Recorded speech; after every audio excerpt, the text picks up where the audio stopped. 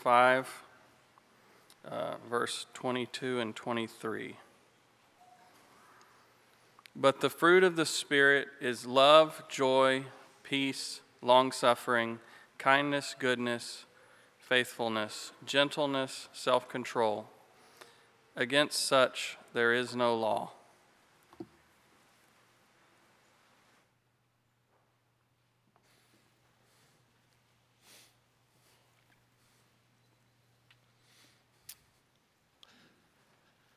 If I were to ask you this evening, what is the one quality, what's the one characteristic that determines whether or not a person has a successful life?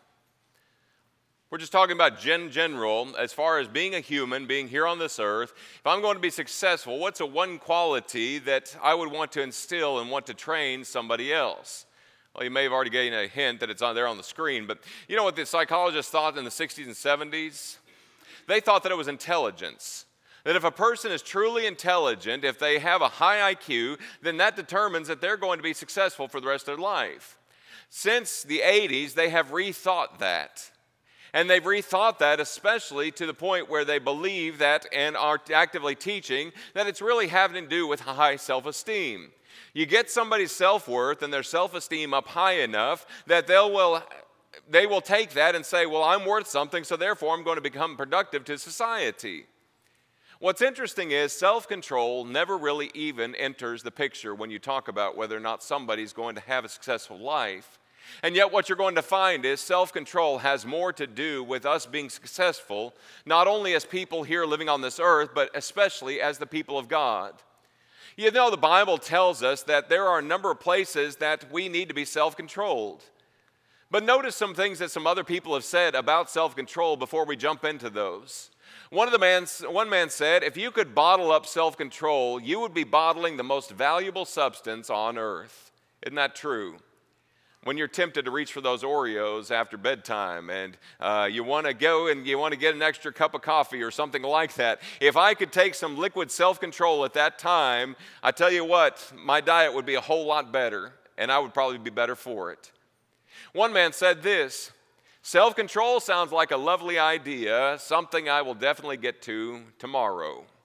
And that sounds like a whole lot of us. I'm going to spend tomorrow being self-controlled. Augustine prayed this, God grant me chastity and self-control, but not yet. As we enter into the day after tomorrow especially, well, tomorrow I guess if you're into eating copious amounts of candy, the day after tomorrow we enter into a season that's marked particularly by unbridled self-control or unbridled self-indulgence, let me say it like that. You realize the average person between the beginning of November and the end of December gains 15 pounds? They put that on based upon the fact that we've got Thanksgiving, a glutton fest in some respects for a lot of people, followed then immediately by Christmas, which is particularly a materialist fest. And a lot of people lose their self-control and gain self-indulgence or promote self-indulgence during this time of year. So we want to talk about living a life of self-control. A couple of passages for us to think about this evening as we get started. God calls Christians especially to a life of self-control.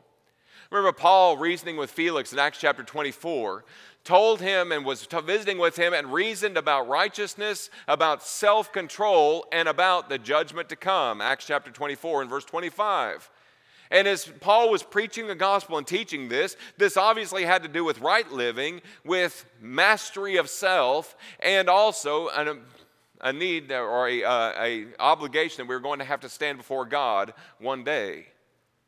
That ought to give us pause to think about as Christians. You remember Paul would say that marriage especially is given to guard self-control. There are people that burn with lust and burn with passion for the opposite sex, and they feel like they're powerless against that. Well, one of the things that God has given for the sake of fulfilling that, especially sexual desire in 1 Corinthians 7, is the marriage relationship. And he says that's given there to guard your self-control, 1 Corinthians 7 and verse 9. The passage Jacob read for us just a few moments ago from the fruit of the Spirit Notice how it begins with love, but it ends with self-control. And these are evidences that you're following after the right thing. You're following after the Spirit. You're wanting God to work powerfully in your life, and you're thinking about His commandments. And He says it's going to start with love, joy, peace, patience, kindness, goodness, faithfulness, gentleness, and self-control. Those are all evidences that you're pursuing the right things in your life and in your course of action. 2 Timothy chapter 3, verse 3, Paul writes to Timothy and tells him, there's coming a time, Timothy. We're living in a time, he says, that perilous times will come. He said, you're going to find people that are lovers of self, lovers of money, boasters, proud, blasphemers, disobedient to parents, unthankful, unholy, unforgiving, unloving, slanderers, without self-control, brutal, and despisers of what's good. That's a mark of people that are completely unrestrained. And Paul says, Timothy, you're living that life. Christian growth is going to be something that absolutely seeks to be more self-controlled. 2 Peter chapter 1, verses 5 through 7.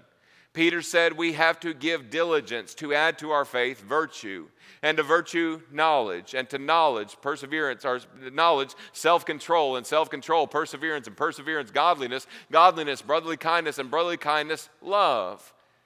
It's right in there in the mix of everything that our Christian character ought to be as people who are following God and wanting Him to change us from the inside out. We ought to be people who are known by self-control. Briefly this evening, let me give you 4 words that the Bible uses to talk about self-control. Because, folks, we may have defining moments of our character that are given in a mountaintop moment. But what I know is the choices that we make every single day, they are really going to be the fabric that define us as people. That is, that the choices that you and I make to indulge or not to indulge, to restrain or not to restrain, those things are really going to be the things that form our character and our habits. And once those things are cemented in place and once they're forged, it's difficult to change those habits and those character and that character that we've created. Let me give you 4 words that the Bible uses in a number of different passages to talk about who we ought to be as Christians who are seeking after self-control.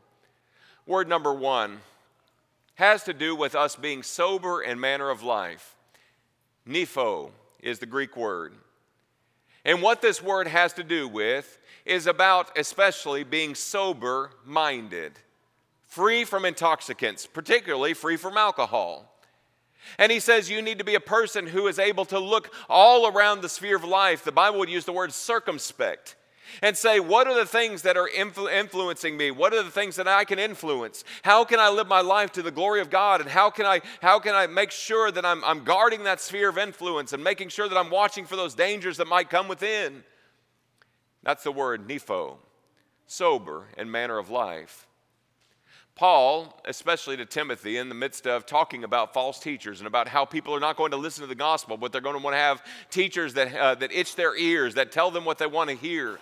Paul would tell Timothy in 2 Timothy chapter 4, verse 5, be watchful in all things. That's this word, nepho. Timothy, you be sober. Timothy, you be careful and you be circumspect about how you live your life. You watch all around you and make sure that there's nothing that's going to compromise your integrity as a gospel preacher and integrity as a Christian. You know, 1 Peter chapter 5, verse 8 is an interesting passage.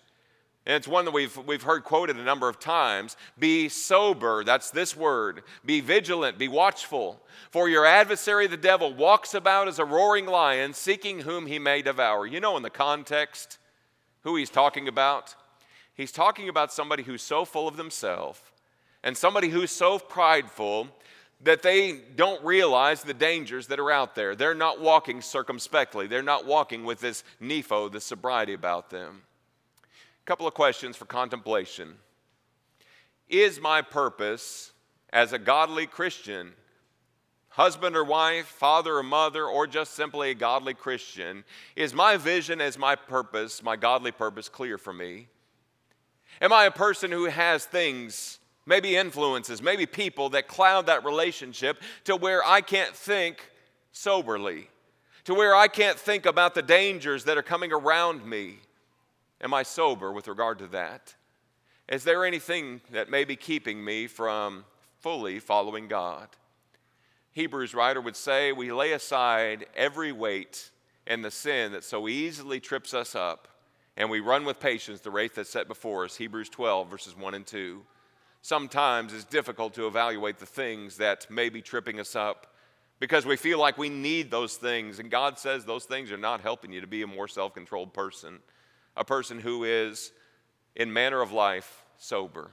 Second word this evening to consider is the word that refers to especially being restrained in manner of words. Being restrained in manner of words. Chalinagogeo. Chalinagogeo. Say that with me, please. Chalinagogeo. Gesundheit. You're welcome. This word is a Greek word that has to do with restraint. It's a word that has to do with restraint. I like those Western movies where a man and a woman perhaps are riding in the stagecoach, usually the protagonist, and all of a sudden something happens. They hit the bump, and oh no, the stagecoach driver has gone overboard. Is that a term? He's gone overboard. He's no longer in charge. And the horses are spooked, and they're starting to go out of control. And you know, the protagonist has to crawl out of the stagecoach and crawl up there into the driver's seat, and he has to reach down to where there's galloping horses, and he has to grab those reins and pull them back and say, whoa! That's this word. That's this word. It's a vivid picture. And you know what it has to do with? It's only used in the book of James, and it has to do with how we use our tongues, how we use our words. James 1:26 says, if a man thinks himself to be religious, but bridles not his tongue, that's this word, chalinagogeo. He doesn't bridle his words, but deceives his own heart. He says, this man's religion is worthless. If we're going to be people that say, yes, I'm religious, yes, I worship God, yes, I'm a servant of Christ, and we're not going to be people that say, whoa, I don't need to say that. He says your religion is worthless. In a book of practical wisdom for Christianity, James says we've got to be people that guard our tongues. And in fact, 2 chapters later in James chapter 3, he's going to say that if you're a person who wants to be a teacher, and you're a person that's wanting to be a teacher, but you're not going to restrain your tongue, he says there's coming a stricter judgment for you, James 3, verses 1 and 2. And in fact, in that same context where he talks about that, he's going to say, very next breath, that if you're not bridling your whole body, you're not bridling your tongue, then you're going to, or if you're able to bridle your tongue, then you're going to be able to bridle your whole body. And he goes on, he says, if we put the bits in horses' mouth that they may obey us, we can direct them, and we can direct these massive animals with just a little thing. That's the same idea as what this word indicates. The question we ask about this for reflection, do my words honor God and people who are created in the image of God? Because in the very same context, James chapter 3, verses 10 and 11, James says, you can't have a spring that gives both fresh water and bitter water that comes out of the same opening. It's all going to be bitter. You know, you try and bless somebody and they know you to be a person that runs down other people. He says there's no way that you can honor God with that kind of speech, and there's no way that you can get somebody to believe that you're not a bitter person all the way through if you let those things come out of your mouth. There ought to be a time where we say, whoa, I don't need to say that. Whoa, I need to grab onto that tongue and hold on to it. Hold your tongue, literally and metaphorically. Are there speech patterns that I need to rein in? Maybe it's people that I need to, or I have an opportunity to sit around, and once somebody brings up somebody else, then you know that the gossip is just going to start coming, and it's just going to start rolling, it's going to keep on going, and you know the speech patterns are not going to be anything that honors God or honors people who are made in God, in the image of God. Are there speech patterns that I have that I need to rein in? Maybe it's profanity. Maybe as a person who used to do those words and used to say those words and they used to just roll off your tongue like some kind of sick poetry. Maybe because you've still got that in you, sometimes it's hard to rein in those words. Are there speech patterns, ways that we talk about people or talk to people that we really need to think about? That's this word that has to do with being restrained in manner of words. Third word, talking about self-control, is balanced in manner of mind and emotion. Balanced in manner of mind and emotion. Interestingly enough, this is a word that's given in both Timothy's list and Titus's list of the qualifications for elders. A bishop then must be blameless, the husband of one wife, temperate, sober-minded, of good behavior, hospitable, able to teach. Here's a person who is balanced. You don't have to worry about them being mentally or emotionally unstable. They know the footing that they're on, and consider the work of elders and why that's an important thing to have. Because in 1 Timothy chapter 3, the verse 2 things will directly affect the verse 3 things. He's able to teach. He's not given to wine, not violent, not greedy for money, but gentle, not quarrelsome, not covetous. Those attitudes and those aspects come from a thing that says there are certain topics and certain ways that people visit that are just going to get my blood boiling, that are going to cause me to fly off the handle, and that are going to cause me to start thinking and acting in ways that are just out of character and out of conduct for a Christian. That's why this is an important characteristic and quality for elders to have, because we need to ask the question, what is it that's really going to stir my emotions, and how can I keep that from compromising my godly influence? There's buttons that you have that if somebody were to even get near that button, you just lose it. That you would have a tendency to become unbalanced. You would have a tendency to become a little irate or a little irritated, more than a little irritated. And the question I ask is, what buttons do I have that would, if somebody starts getting near them or even presses them, are really going to cause me to lose my balance as a Christian? And the reason why we ask is because I want to be able to think about everything dispassionately, even those things that I have that I feel like are taboo, that shouldn't be discussed or shouldn't be done. God calls us to a life of balance, emotionally, mentally, so that we can be people who are balanced in manner of mind and manner of emotions. Fourth word the Bible uses to talk about self-control is the word that we commonly think of when we think about self-control, a mastery of body and appetites. Egratia. This is the word that you're going to talk about when you talk about Brian Phelps, Olympic swimmer, and the discipline and the regimen that he goes, is it Brian Phelps? No, it's Michael Phelps. Michael Phelps. I knew that didn't sound right coming out of my mouth. Michael Phelps going through the discipline to swim his laps every morning and to be able to practice his strokes and do those things and also to refrain from certain things. This is the idea and this is the word that it has to do with being masterful in the mind of your body and your appetites. This is the word that's given in the scripture reading that Jacob read for us just a few moments ago from Galatians 5, verse 23. Christian is going to be master of his mind and his emotions, or his body and his appetites. In Galatians 5, verse 22, but also Paul talks about the same word in talking about his own Christian race. 1 Corinthians chapter 9, verses 24 to 27. Paul says, he who competes for the prize is disciplined in all things. That's the same word that he's going to use. Christians, we're athletes. 2 Timothy chapter 2 and verse 2. We're people that are striving for a prize, and in doing so, there are some things that we absolutely need to say no to that are not beneficial for us, but there are other things that we absolutely need to say yes to because they're beneficial for us, to help us run effectively, putting away certain things, grabbing onto certain things, behaving in certain ways so that self-control can better be seen in us. A couple of questions for application to think about.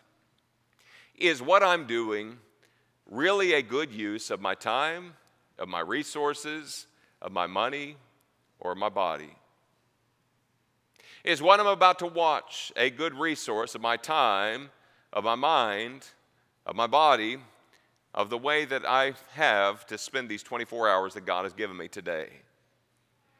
Will this cause an appetite to reign over me? There's an interesting question to ask. Sometimes, because the food can look so good before us, we can have a tendency to overindulge based upon the fact that our appetites sometimes rule, and that's when we usually have to roll us away from the table or punch another hole in our belt or whatever the case may be. Talking specifically about food, but thinking about this. Will this cause an appetite to rule over me? You know, a lot of men are enslaved to pornography, particularly, and that appetite, that sexual appetite, is now ruling over their life. That's not what God calls us to be. He wants us to be people who rule over those appetites. That's this word. Because he knows that that's going to be something that's going to trip us up as being Christians. Last question. Will this surrender my ability to present my instruments as righteousness unto God? Straight out of the text of Romans chapter 6. Listen, when we became Christians, we died to self. And we said, yes, I want to live for righteousness. I want to live for Christ. And the question we have to ask is, every day we take our bodies and say, I want to surrender to Christ and his work in me. I want him to mold and shape me from the inside out. And sometimes those appetites can absolutely short circuit, and absolutely sometimes they can blow us off course because we're not masters of them like we ought to be. Christians, God's want us to be self-controlled. And so I find from these 4 words this summary statement. A person who is self-controlled is sober, they're restrained, they're balanced, and they are mastered. A person who has self-control is sober and restrained, balanced, and mastered. And you may be looking at this saying, Andy, there's not enough time in the day for me to white knuckle my body and my mind and my heart and my tongue into self-control. And there's not enough time in the day that I can do these things because I'm going to fail miserably. Well, yeah, you probably will. Just being truthful. But the only way that we're ever truly going to be self-controlled has to begin with this. Surrender to God. Surrender to God's work in us. That I'm going to love God with all my heart, with all my soul, with all my mind, with all my strength. And in loving God with all my heart and soul and mind and strength, I'm going to surrender to him every day. I'm going to follow him. That means I need to know what he says. I need to know how he wants me to behave. I'm going to obey to him, and I'm going to submit and say, God, I know that you know what's best for me. I know that your word is not just there as a rule of don'ts and you're just a divine killjoy, but God, your word is for my good so that you can get me from here to heaven, to where I ultimately want to be. And realize that the call of discipleship is absolutely going to go through suffering. Will it hurt when you maybe have to give up that group of friends that are not causing you to speak like you ought to? Yeah, it will. Will it cause some suffering, some damage? Yeah, it probably will. But what is it that you're trying to achieve? I'm here to glorify him, and I know you are too. What about the things that are not helpful for me? Maybe time wasters. Maybe habits and thoughts that are not good for me as far as being a person with self-control. Am I willing to set those aside and give those up? Because ultimately it's about surrender to God. If I don't start there, I will never be self-mastered the way that God wants me to be. I'm thankful for his grace. And I'm thankful that even though I may fail miserably in any one of those 4 areas, I'm still trying and I'm still working that I can bring my body under subjection, lest when I preach to others, I myself should be disqualified. And I hope that you'll keep that in your mind too. The grace of God is there, not so we can abuse it, not so we can misuse it, but so that we can be changed by it and continually go back to it and say, God, I've messed up, I need your grace. And he says, here it is. Here it is. And as I continually seek after those things, I'm going to become like what I worship most, what I love most. And that is my Savior, Jesus Christ. Do you know him this evening? The only way that you're truly going to be self-mastered is by letting him be your master. And we're going to invite you to have an opportunity to do that this evening. Maybe there's somebody here who's ready to obey the gospel. Maybe there's somebody here who has been failing miserably and needs an encouragement, an arm to hold, a hand to hold, somebody to listen to. We'd love to be able to provide that for you this evening as we offer our invitation. Let's stand and sing our invitation song together.